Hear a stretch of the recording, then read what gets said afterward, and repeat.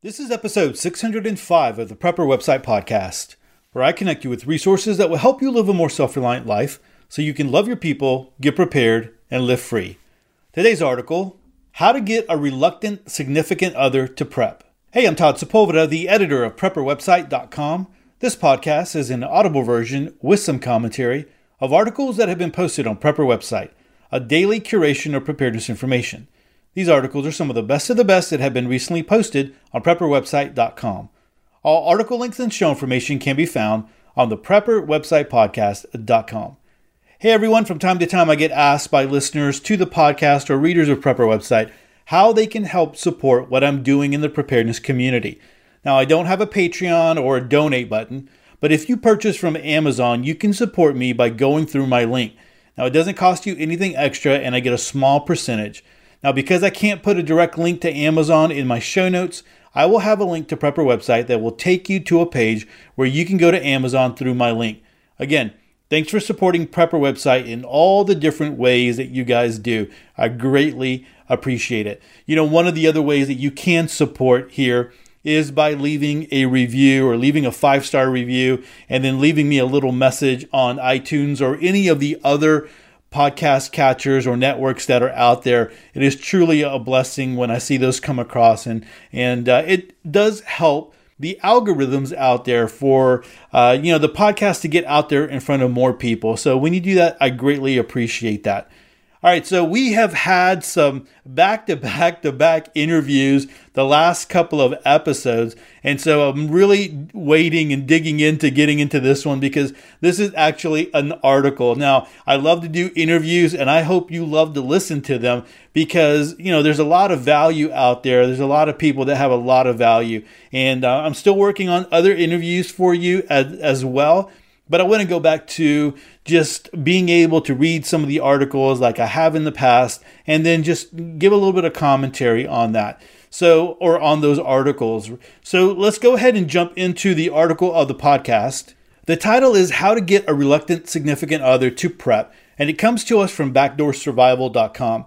And actually, when I was reading the very first paragraph of the article, I was realizing, hey, this is, of course, Samantha has written it, but she was referring back to the interview that I did with her way back there. And, I guess it's not way back there. It was episode 593, so not too far back. But we were talking a little bit about how to get our significant others, our spouses on board. And she really listened to that and started really thinking about it and processing it and came up with this great article with a lot of great ideas. And so I think this is one of those that would be very beneficial to talk about because I want to read this, but I also want to interject just some ideas of things that I have seen, things that have helped me and have helped other people in the preparedness community that I have heard from throughout the years. So let's go ahead and get into this again. How to get a reluctant significant other to prep, coming to us from backdoorsurvival.com. I have noticed that a lot of people have expressed frustration with getting their spouses or partners to prep. When I was interviewed by Todd Sepulveda on the Prepper Website podcast, I was asked how a guy can encourage his wife to prep. Well, this got me thinking more on the subject, and like almost everything I think about, I talked to Matt some about it. Now, just for the record, Matt and I were raised in homes where preparedness was just part of everyday life. So for us, it was never a little issue. So we had to put ourselves in the shoes of others to figure out how to help those that are struggling with getting their partners to prep. So here it goes. First up, start out by putting back extras of items you use every day. Do not start out buying expensive gear.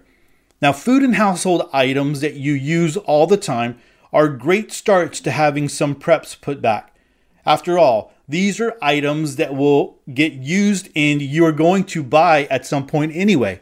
If you look at your spouse and say, hey, I think it would be a good idea to start having a more stocked pantry just in case we can't get to the store or there's bad weather, it is going to have a lot better results than if you start out encouraging them to prep by saying, I think I'm going out to buy that night vision scope in case SHTF. Seriously, if you say that, your significant other might think you are making up an excuse to get some expensive gear that isn't going to benefit the household except under very special circumstances. Save the scope for further down the road after you have the basics covered. All right, so I love this because there's a lot of people that do this and they don't even call themselves preppers, but they might have a couple of, I don't know, cases, but not necessarily cases. When you think of case, I think like a big box, but you have a big package of toilet paper, right? You have a big package of towels or napkins. You have, a couple of bottles of shampoo and soaps in a closet, or maybe deodorants and toothpaste and different things like that. So when someone runs out, it's not like, okay, I ran out of shampoo, so I can't wash my hair until I go to the store again, right? So now I got to make an emergency run to the store to wash my hair or whatever. You just go to the closet or to the basement or wherever you store those items and you just grab another one. Now, this is specifically important if you have a big family, right? So when my wife and I ran a group home for kids in CPS custody, it was, 5 of us plus another anywhere between 4 to 7 girls. And teenage girls at that, I know. So I made it through, I survived. But, we had a stockpile of things and we weren't preppers at that time. So if the girls needed something, if they needed a razor to shave their legs or they needed soap or whatever, we just went to the closet where we had all this stuff stored and we just brought out, an extra one. And so we kind of carried that over a little bit when we left the group home, and that was just something that we did, but we never considered ourselves preppers. But that is one great way to do that. Can you imagine, running out of toilet paper, like someone's on the toilet and they run out of toilet paper and like, I'm sorry, I don't have any toilet paper. That would be a good thing to say, hey, you know what? It might be a good reason to stock up on some toilet paper, right? And then you can just, hey, while we're doing that, it might be a good idea to stock up on some toothpaste or whatever, and you kind of go from there. So that's a great idea. Stock up on the things that you know that you're going to use. So if you have a significant other that's looking at the money that's going out, this isn't something that they can say this is going to be wasted or it's never going to be used. These are items that will be used up. All right, so let's go ahead and move on. The next thing up is set a budget for preps each month or discuss your spending if you happen to have a little extra to put towards things. So little steps lead to big results when it comes to prepping. Take a look and see what you can afford to set aside each month. Remember that just spending $5 to $10 here and there will start to add up to much higher levels of preparedness. In my area, a 10-pound bag of rice is around $5 to $6. A 6-pack of lighters is $6. If you do better with your budget one month, then maybe you can do a little bit more. Just make sure that you are on the same page with your significant other when it comes to how much you're spending out of the family finances for preps. Now, for some people, it is easier for them to set some rules that go beyond just a set figure that is budgeted for preps. You may want to have rules like you need to talk to each other before making prep purchases over $50 or something like that. The important thing is to be on the same page when it comes to what you are spending on preps.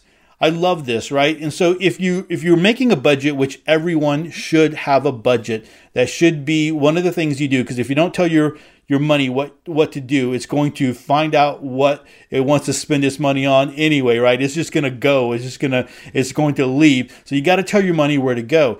So when you're doing your budget, if you can set aside $5 to $10 and you have a list of things that you want to do, like I know I want to shore up my food pantry. I know I want to have some water containers. I know I want to have, I want to add to this or that, or I want to stock up on household items. So you have a goal of what you're spending that money on, then you can add that money and I don't know, you might need to save it from week to week or month to month in order to get a certain amount of money together that you want to use to make maybe a bigger purchase, but you're setting aside money every month. And so what could you do with an extra 10, 15, 20 extra dollars every week? That adds up a lot if you start doing it every single week. All right, so next, Find a side hustle to earn extra money to put towards preps. All right, guys, so this is one of those things that I believe in. So I love that she wrote about this here in this section.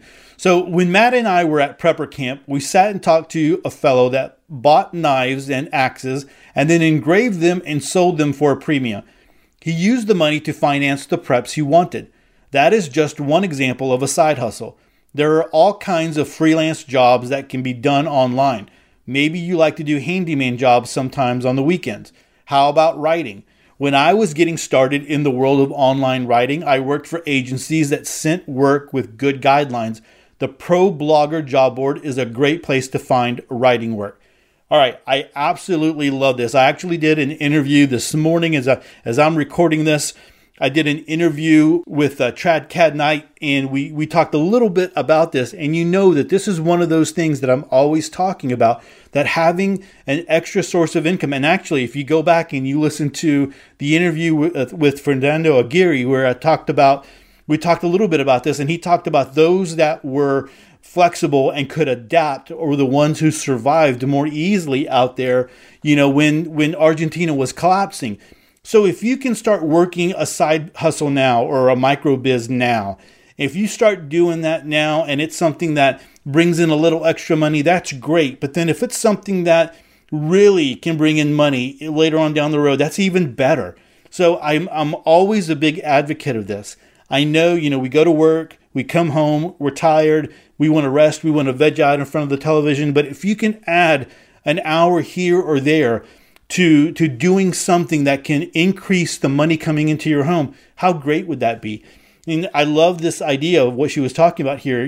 Samantha, now she writes for Backdoor Survival. I mean, she does this on her full-time basis, but she started out writing for other websites and she was earning money. But if you want to test, an article out, or you want to test your writing out, feel free to come up with an article and send it to me. I'd be happy to, give you some feedback on it and post it on Ed That Matters, and then put it on Prepper website. I'd be happy to do that for you to see if it's something that you might want to do. I'm always willing to do that for people in the preparedness community who are really interested in writing. So think about that one. All right, moving on. Look at your lifestyle and see how you can reallocate funds towards more beneficial things such as preps. Now, how often do you eat out?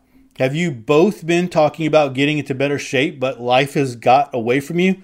Well, consider this example. This is just one, and I bet you can come up with a lot of other ways to reallocate, but I want to show you how small choices produce big results. So if you eat out a few times a week and it costs an average of $40, perhaps you could cut one of those meals and cook a healthier meal at home for $15. That would save $100 per month, or $1,200 per year that you could put towards more useful things. Now, think about how many extra calories restaurant meals can have hidden in them.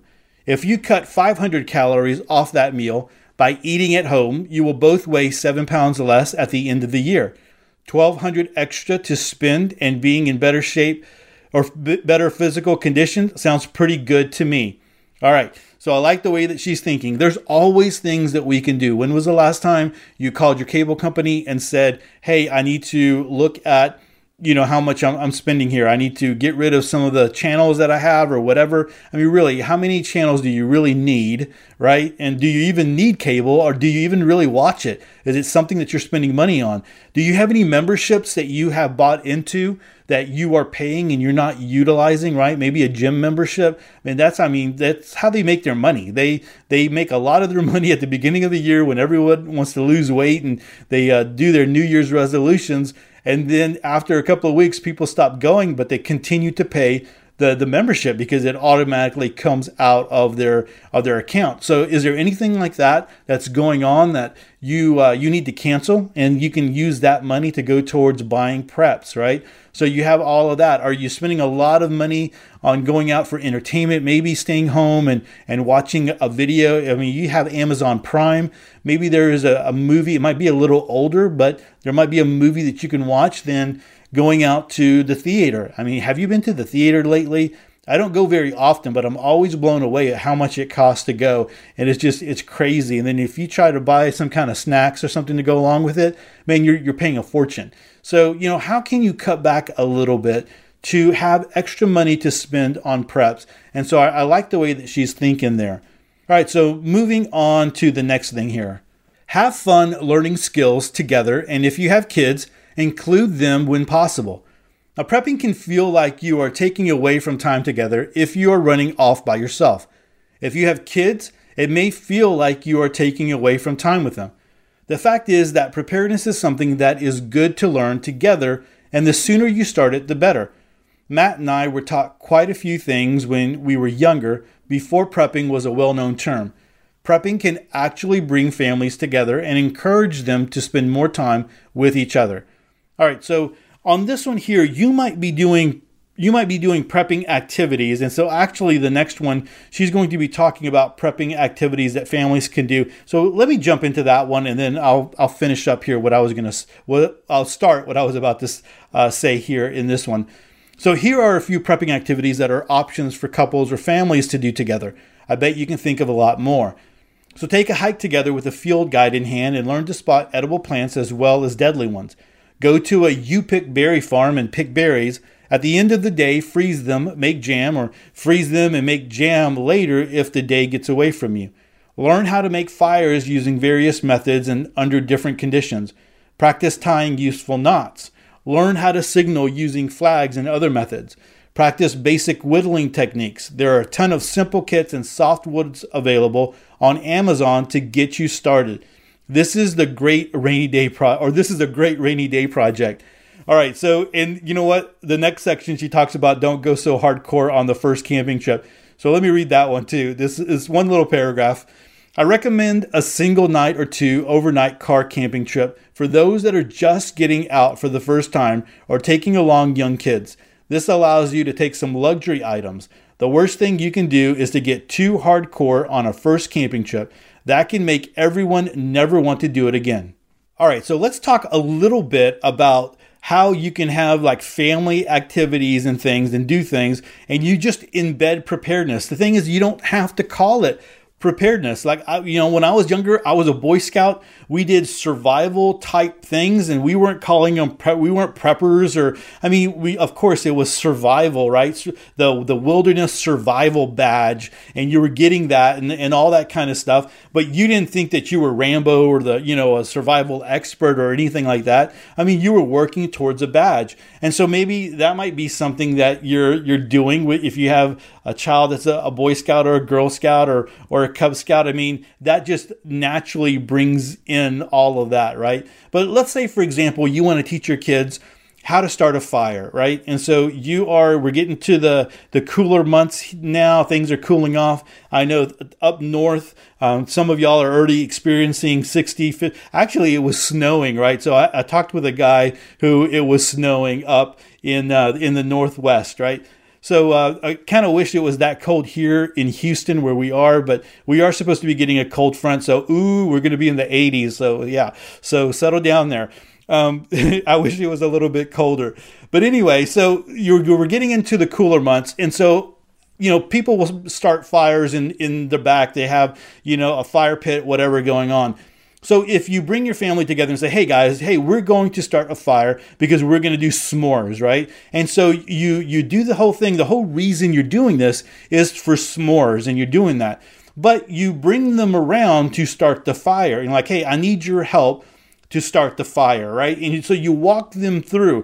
All right, so what do you think? How are we going to do this? And so you start talking to them about what is necessary to build a fire and how to build a fire correctly, because they're going to want to have s'mores later on down the road, right? And so that's just one little way that you can kind of embed building a fire into your family, and next time you do it again, maybe you do it again next Friday night or whatever. And then you tell one of the kids, hey, I showed you how to build a fire. Will you go ahead and start getting things ready so that you can build it? Of course, that's going to be age appropriate, but hey, will you go ahead and get the fire started? So while I, get everything else prepared so that we can go out there and enjoy s'mores.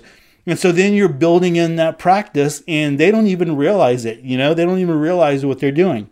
You can incorporate fishing, right? You can do that. You can talk a little bit about first aid. Get a first aid kit and utilize that first aid kit when someone is hurting or sick, or they have a headache, and you're like, hey, I got a first aid kit underneath my seat in the car. Let me go ahead and bring that out. And then, that's like, oh, wow, I didn't realize that you had that first aid kit there, right? And didn't realize that how convenient that was. And that just kind of speaks to that. She talked about the camping thing here. There's just so many things. We can talk about canning. And, the thing is that in preparedness, we talk about canning, and canning is a big deal. That's something that we talk about food storage, but there's people that can, and the preparedness is like nowhere on their radar. Canning is just smart, right? They might have a garden and they have extra vegetables or whatever, or they're making tomato sauce or whatever, and they're putting it all together. Or you make jam, right? So you get the kids to get together and teach them how to make jam, kind of what she was talking about here, and then you give them out to other people. So the idea is we're going to be nice. We're going to give out, jam, whatever, strawberry jam to our neighbors or to our friends or whatever, but you're teaching them that skill of preparing food and canning it. And I know that it's not the same thing when you're doing jam, but that could be just one step, right? Next time one time you're doing jam, the next time you're doing something else. That, maybe you're doing a meal in a jar. Maybe you're starting to, do soup, freeze-dried soup, and you're putting those ingredients in there where all you have to do is add hot water and you're walking them through. I know that I have received cookies in a jar like that, in a mason jar before, where all you need to do is add a couple of wet ingredients and you mix it up in the mason jar, and then you spoon it out and you have cookie mix, right? And so you can do those types of things, and you get them thinking. Again, it's age appropriate. And maybe you do get to the point where like, hey, we're canning, and here we are, we're making this soup, and it's the winter months are coming up, and so when we need a little bit of chicken soup or whatever, we can just go and open up this can. It tastes a lot better than Campbell's soup or whatever you get at the store. So there's just so many things that you can do. Really, you can couch everything that you do in preparedness, you can couch it in something else to get people's minds, thinking about, hey, this is just something that can help the family, and this is just a good skill to know. And you don't ever need to bring up preparedness or self-reliance. All right, so let's go ahead and move on to the next. I think I killed that one enough. Let's go ahead and move on to the next section here. Next up, stress the importance of preparing for the most likely scenarios, such as wind and snowstorms, flooding, power outages, extreme cold or heat, etc., rather than the more far out scenarios like an EMP, nuclear war, extreme pandemic situations, etc. All right, so I love this one. This is one that I always talk about. So Samantha says, things that happen regularly in an area are more likely to get reluctant people to prepare than something that sounds really far out there. Consider the most likely natural disasters in your area and weather-related events and go from there. If you start spending time building Faraday cages in your garage to prep for EMP before getting your significant other on board with having a 72-hour kit for the most likely natural disaster, you might scare them away from prepping. Never go full tinfoil hat right from the start. All right, I love that. So, for instance, one of the things that, here in Houston, I can easily talk about hurricanes and flooding with anybody and everyone will listen, right? If I gave someone a tip on hurricane preparedness, everyone is going to listen because hurricanes are fresh on everybody's minds.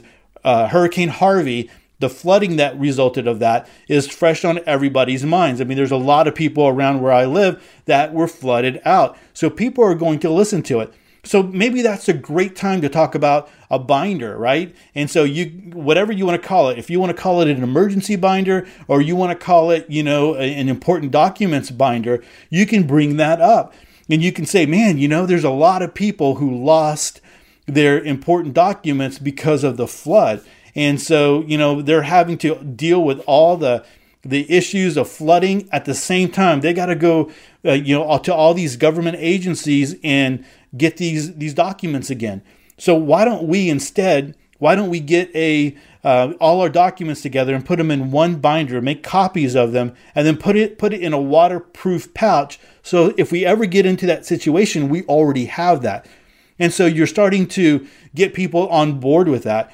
If you're talking about, other flooding things, and you're talking about, or other hurricane things, it's easy to talk about having flashlights and being prepared. That's easy here in the Houston area, in the Gulf Coast area. Those of you that are up north, it's easy to talk about, blizzards and being in a snowstorm and protecting yourself, and maybe even having items in your car, because there are a lot of stories of people getting stranded in their vehicles because of blizzard situations or snowstorms. So that's not too far-fetched. You can talk about that and get them started in that direction. You don't ever have to bring up the term prepper or preppers or, survival or anything like that.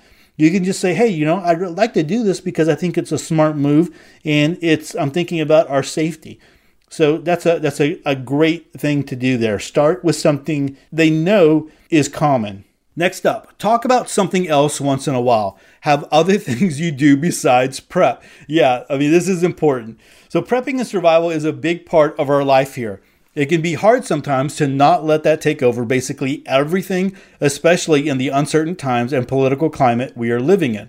You have to have more in your life than just preparing for SHTF or a long emergency. I like to read a lot, and a lot of what I read is for research and to keep my mind sharp since I am not in school anymore. But I do make sure to read a variety of books. I often have a fiction and a nonfiction book that I am working on, and the fiction book is not prepper fiction either. I have read very little prepper fiction, and I do not watch prepper or apocalyptic TV shows. I grew up without a TV in the house most of the time, and I gravitate towards books. Matt and I have sheep and recently started on establishing a herd of baby doll sheep. We have a 2-acre vineyard that we have invested an enormous amount of time and energy into it. It is a huge risk. Most people that start vineyards have a ton of money to throw at hiring labor and building things. We don't. The article you are reading now, for example, will add some money to our budget, and all that is going towards a new tractor. I have been working for months typing and throwing money towards that. For the average person starting a vineyard, buying a $5,000 tractor is a tiny expense. For us, it is very significant. We have no retirement fund, pension, etc. If we fail, we fail, but it is what we are going on besides prepping for SHTF. You need something, and what your goals and dreams are shouldn't take a back seat to prepping. All right, so I love that because it really is. So this is one of those things, if you are listening to this and both you and your partner are on board with prepping, it can be one of those things that consumes you, especially at the very beginning. Like everything is preparedness related. And so you wind up, between yourselves, you're on board you're on board with everything and preparedness related. But when you go out there, you find you have nothing in common with anybody else because they are so out there and they're just sheep. You got to make sure that you have something in common with other people. You got to make sure that there's something else that's driving you.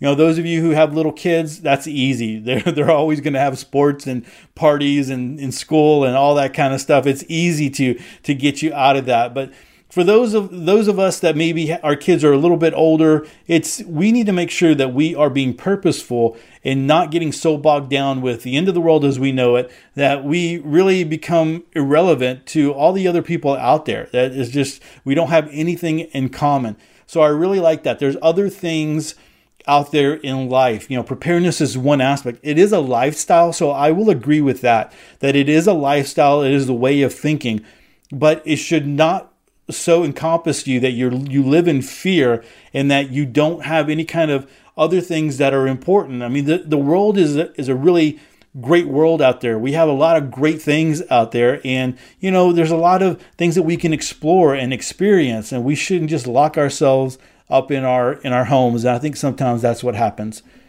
All right, so next up is don't forget to prep for comfort. I don't care if I get some feedback from the hardcore types about this, but you need to prep for comfort. So here I am going to talk about my beauty box for SHTF. Look, even if I could afford a $50 facial, I wouldn't do it. I don't need to pay someone to do what I can do at home for a few bucks. I know I use over $1,000 worth of cosmetics and beauty products per year if I paid full retail price. I added it up, and on average, I pay around 20% of retail for what I use and sometimes less. I do this by watching out for beauty box deals at a site called My Subscription Addiction. It is how I finally got my skin clear after years of trouble with skin problems, likely related to my dad's exposure to Agent Orange in Vietnam. With the boxes, I can afford nice products that work. So encourage your spouse to put together a luxury stash. Set a budget that you can afford. Want to jumpstart that? Spend $10 or $15 on a beauty sample box and see what she thinks. If you're a woman trying to convince a reluctant husband or boyfriend to prep, there are outdoor gear boxes and other nice things you can do to encourage them to have a luxury box. Or maybe just tell them to spend some money on small things to stash back in case times get tough. Go for it. Prepping doesn't always have to be about beans, bullets, and bandages, regardless of how important they are when SHTF. I'm going to be real here. There are times when at night you will find me in a flowery bathrobe having spa time and listening to an SHTF school course courtesy of Selco and Toby. That's balance. All right, good one on that one, and good for Samantha that she's doing that. And again, I think that's one of those things where you're keeping it real. Preparedness is just not all about, waiting for the end of the world, waiting for the zombies, the biker mice from Mars, whatever it is, right? You can enjoy life a little bit and do it in a smart way where you are spending, you're getting things at a really great deal. I think that's so smart. All right, so next up, find out what aspects of prepping most motivate you and allow your significant other enough time to explore different areas of prepping so they can discover what they enjoy and interest them the most. Everyone has different traits. Some of us have great interest and or skills in something than others. This is a very important concept. During a long emergency or SHTF, there are many different skills and interests that will hold extreme value. Sometimes it is better to know a little about everything, but specialize in one or two areas. If a person doesn't do this, then they risk spreading themselves too thin and maybe not being that great at any one thing. Someone may discover that they really like cooking, canning, or sewing, or getting out in the woods and gathering firewood, or any other number of skills. This applies to men and women alike. So I really like that. I think that, look at what you already are doing, things that you already like and enjoy to do, and what kind of aspect, or how does that fit into preparedness? I think that's smart. If you like sewing, how does that fit into preparedness? How can you utilize that, right?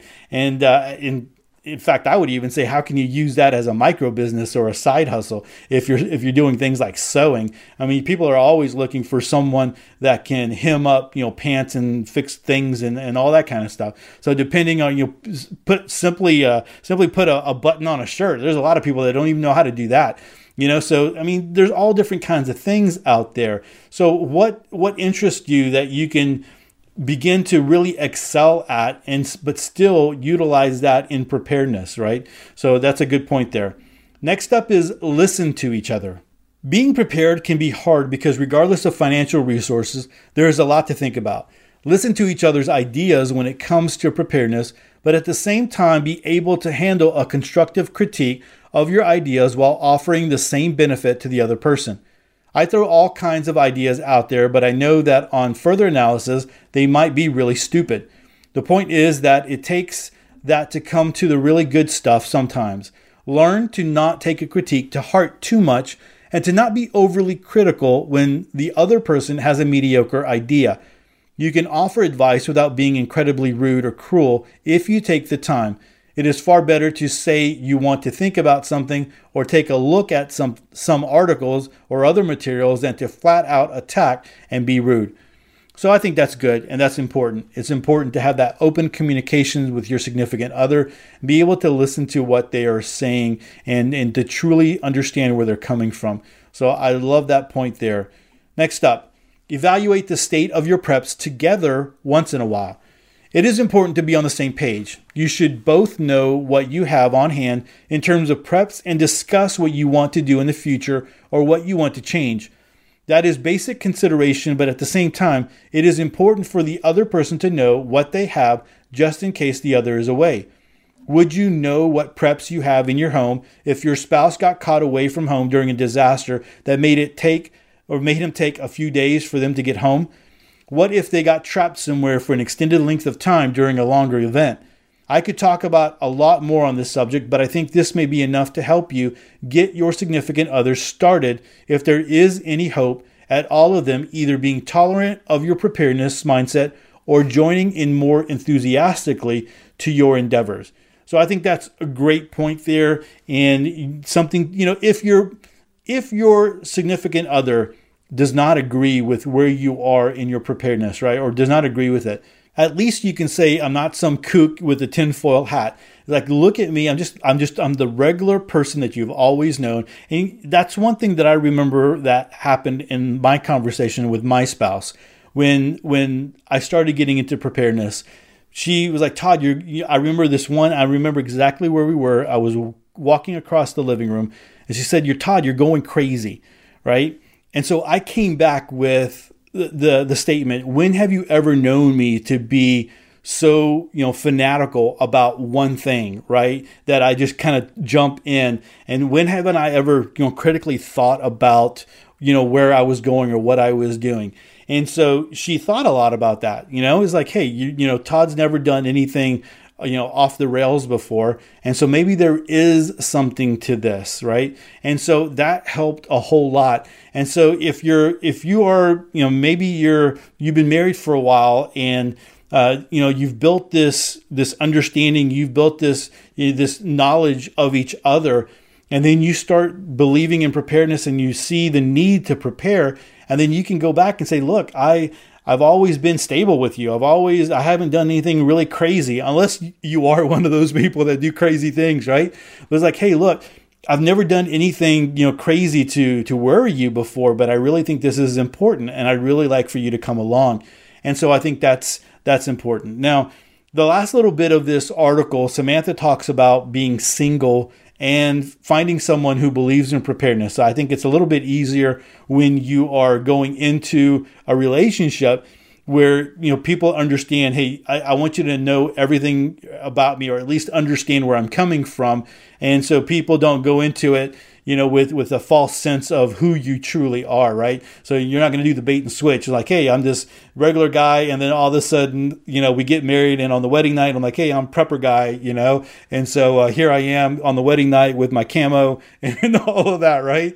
So no, you don't want to do that. You want people to have a good understanding of who you are, especially if you are single, and getting it out there. You don't need to get crazy. Like, you don't need to lay out everything, but there's definitely, if you're spending time getting to know someone, you're going to start to hear things coming out in conversations and in the way that they think and all of that. So let's just go ahead, and I'm going to read this one here because I know that there's single people that are listening to this podcast. And so this might be really relevant for you.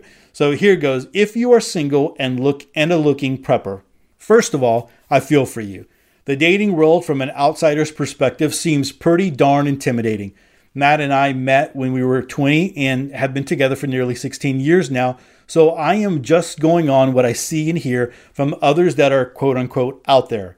We were friends for a year nearly before we became more.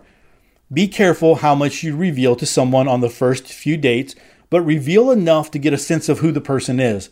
You don't have to agree on every little thing, but on some of the larger things you probably should. I have heard some preppers say that church is a good place to meet someone. That may be so for some, but at the same time, don't assume that everyone at church is there for the right reasons. There are good people there for sure, but out of 100 people, I bet there is at least one that is probably someone that you don't want to mess with and is there for the wrong reason. The same can be said for any group bound together by something they have in common. All right, so I think that's important. I know that a lot of the times when I talk about finding other people that are like-minded, and I always talk about church, right? I'll talk about, like, for instance, for me, where I'm going to look first if I'm trying to connect with other people that are preparedness minded, is going to be church. Because for me, the most important thing, even more than preparedness, is my faith. And so I want to be able to connect with people that's not going to be an issue, right? So I don't want to connect with someone who is not a believer at all, because not only do we not have that in common, then our preparedness and our philosophy of preparedness is more than likely going to be very different. So when you are looking for someone a significant other, if you are a believer, I am going to say, I think you should go to church, and I think you should find someone in church, because if that is important to you, you need to find someone there, just like you would find someone if if knitting was important to you, right? I don't know if you'd find, your other person in a knitting group or whatever, but you get the idea, right? I mean, you would find people that you have some kind of commonality with, and that's going to be the same thing when you are looking for someone to spend time with as well. If you're starting a relationship with someone and you don't have anything in common, usually you're not going to continue that relationship. So I think that's important. Now, she talks a little bit here about religion, and I think she, let me go ahead and read this, and then I'll comment as well. I'm not trying to badmouth religion. I'm speaking from a personal experience. I sat in a church pew with my dad watching her carry a cross behind the preacher she was having an affair with. Tough stuff. As I said, not everyone is there for the right reason. Give yourself time and get to know someone, and that they can be accepting of your beliefs in faith, prepping, and overall life philosophy.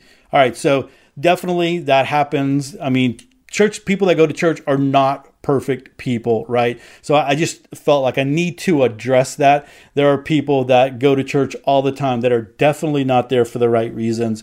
And but her point is important, is to make sure that you still have that commonality with the people that you are connecting with. I think that's going to be important. So many people or meeting people at bars and restaurants doesn't always yield good results either. I don't actually know of anyone that met their significant other at a bar or restaurant unless they both were working there.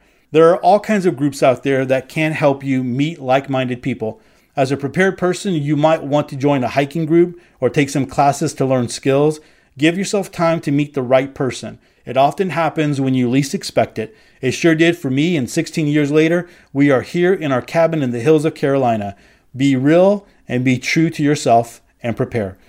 All right, so a great way to end it there, because there is always someone. You just got to look and wait for the right person, and so getting on this idea here. I know I've had this conversation with other people, and again, going back to the church thing, is sometimes you can involve yourself with someone and you are not necessarily the right match for each other, but because you might be lonely and you want to have some kind of companionship, you spend time with that person, but because of that, you miss out on the right person that was supposed to come your way, right? Or you miss out on the right person that was for you, but because you had this relationship going on with this other person that wasn't right, you miss out. So anyway, that's just a little bit there for the single preppers that are out there. Hope you find that person that you're looking for. All right, so let me go ahead and end this episode here with just a few thoughts. Now, one of the things that has always helped me in talking to other people about preparedness is that I let them get to know me first. So this isn't necessarily connected to your significant other, but it does apply, okay? So you can apply it how you will. And I've already kind of mentioned it a little bit as I was talking here in the episode. But one of the things, for instance, when I was on the campus, people got to know me for who I was. I crack jokes. I, work hard. I'm doing everything that I'm supposed to be doing. And slowly but surely, as they get to know me, my ideas and my philosophy of preparedness start to come out. And it might be something as simple as, hey guys, a hurricane is coming. Here's a couple of things you can do, right? Or, hey, this thing is happening. Here's a couple of things to think about. Or we had a big power surge or whatever. I'm carrying around a big flashlight. Everybody should have a flashlight. So, those types of things. So when I moved away from the campus, everybody still knows, everybody that's there still knows that I prepare. And I made it clear. Everybody knows that, right? And the thing is that in reality, there might be some people that would laugh about it and make jokes about it. In the lunchroom, the lounge, people might crack jokes about it. But I had so many people come up to me in private asking me questions about different things because they needed to know, they wanted to know how to get better prepared. So I had many of those conversations, those sidebar conversations that, it wasn't, that I was okay having, right? That not everybody realized what was happening. But, those conversations were important, and I was glad. I mean, I look at that as part of my mission, not only on Prepper website and on the podcast, but in real life too, is helping other people get prepared. So I'm okay with that. So then moving into this job that I'm at now, I'm getting to the point here, and I've been there for a couple of years. I'm getting to the point now where I feel a little bit more comfortable talking about preparedness. Now, some of that happened because some of the people realized, because they hit me up on the internet, and so they were able to see me and see Prepper website and how I'm tied to that and all that kind of stuff. But simple things. So let me give you a couple of examples. The other day we were at a big conference. We were having this big conference, and they needed a razor blade to be able to pop off these letters, right? And to scrape off these letters. So they were looking around everywhere. We were at our big conference center. And so I go over to my backpack and I bring out one of my little Altoid tins, and I have a razor blade in there, a brand new razor blade. And so as they're talking about, hey, does anybody have a razor blade or whatever, I'm opening up my little kit and I'm giving them a razor blade. And so they're like, wow, you've got everything in there. I'm like, well, yeah, and so that really helped out there. So then the other day, and this is kind of funny as well, one of the ladies asked for a fingernail file. So they're like, hey, does anybody have a fingernail file? And so I'm just kind of waiting around for everybody to see what they're going to say. And so we have a room full of ladies and nobody has a fingernail file. Well, I have a little fingernail file, one that I have cut down in my, my little urban kit, my little Altoid kit. So I get out my backpack and I start opening it up, and they're like, are you kidding me? Do you really have a file? I'm like, nope, here it is. And so because of that, people are like, no, Todd's prepared. Todd's always prepared. He's a prepper. And some of them were kind of saying it jokingly, but others were saying like, no, he always has everything that he needs. I mean, if we need something, we know to go to Todd, right? And so those are two little things there. If anybody ever needed to, jump their car, right? Anybody needed a jumper cables, they always would come to me. And that's something that everybody has. But that just shows that, hey, there's a level of preparedness there. Hey, do you need some kind of tools? Yeah, I have some tools underneath my seat of my truck, and they're very basic tools, but I have those if people need them. I mean, how many people have those basic tools in your truck? Now, do you have a hammer? I remember one time after school, there was a teacher that was moving something and they needed a hammer to hammer this thing in place. And so I don't have a real hammer. I have, another tool that I have in my truck, and I went to go get it for them. I'm like, hey, you can use this. And you're like, wow, man, you really have everything. And so that just goes to show, hey, there are people out there, they're paying attention and they're glad that you're prepared. Now, I think you get to talk about that conversation. So when that comes up, you're able to say, well, yeah, preparedness, when people say, Todd, you're a prepper or whatever, all that kind of stuff. And I'm like, yeah, hey, preparedness is just common sense. Preparedness just means that you're prepared for whatever life throws at you. And they all start shaking their head. They're like, yeah, you're right. That's good, And so that opens up the conversation. So I know that I'm talking about people that are not my significant other, but you can apply that to your significant other as well. So what if you got to a point where there was a hurricane coming, right? And your spouse was a little worried. Hey, do we have batteries? Do we have this? Do we have that? And like, no, I got it under control. I have batteries. I have this. I have that. Or let's just say there was a blackout, right? And everything went dark. And it was more than for 5 minutes or whatever. And so then you're able to go start up a lantern, or you're able to, have a couple of flashlights for the family to be able to get around and to navigate. And they're like, well, wow, you're really prepared. I mean, you really know what to do in this situation. You're able to, put in place whatever you have. So that's smart, right? What if you were in, for instance, when Hurricane Harvey happened, I was able to share my inverter with my neighbor, or I was going to do that so that they could save the stuff that they had in their freezer. And when I went over there to give that to them, he said, hey, you know what? I didn't even think about it, but I have one in the back of my truck. It's built in. And I'm like, well, there you go. They weren't even thinking that way. And so you open up the conversation. You allow people to, hey, you know what? This person has some answers here, and they might have answers for other things. And so, there's things that you can do. Don't call it preparedness. Don't call it, the being a prepper or anything else like that. Just say, hey, this is just common sense stuff. This is being ready if something, we need to act because of whatever. And so, that's the way to handle it. If you have a reluctant spouse or a reluctant partner who is not into preparedness, you just got to let them see the advantages of it without calling it all out, right? Without, going all camo on them, without, talking about the EMP and all that kind of stuff, because that's kind of scary. And people that start hearing about that kind of stuff, they don't even, some people would just like, I want to get that out of my mind. There's people that I know that at the campus where I worked at, if I started talking about things like that, they just wanted to shut it down. They're like, I can't listen to that. If I listen to that, I'm not going to be able to go to sleep. And so I don't, you don't want to talk about stuff like that to freak people out. You want to be able to get them to prepare so that they can be ready for the common stuff. And you're talking about the common stuff. So anyway, I think I've nailed that down. I've talked a lot about that. Hopefully that is helpful for you. If it is, come on over to episode 605 and leave me a comment, because that is just one of those ways that I know that this information is getting out there to you and it's helpful. Well, guys, that's it for this article from Backdoor Survival. Like always, I'm going to link to it in the show notes so that you can easily go over there and you can reread it for yourself if you'd like. And you can go over there and give Samantha a shout out and thank her for all that she does over at Backdoor Survival. Well, everyone, that is it for episode 605. Hey, don't forget to subscribe to the show. You can head on over to theprepperwebsitepodcast.com, and that way you never miss another episode of Sweet Prepper Goodness.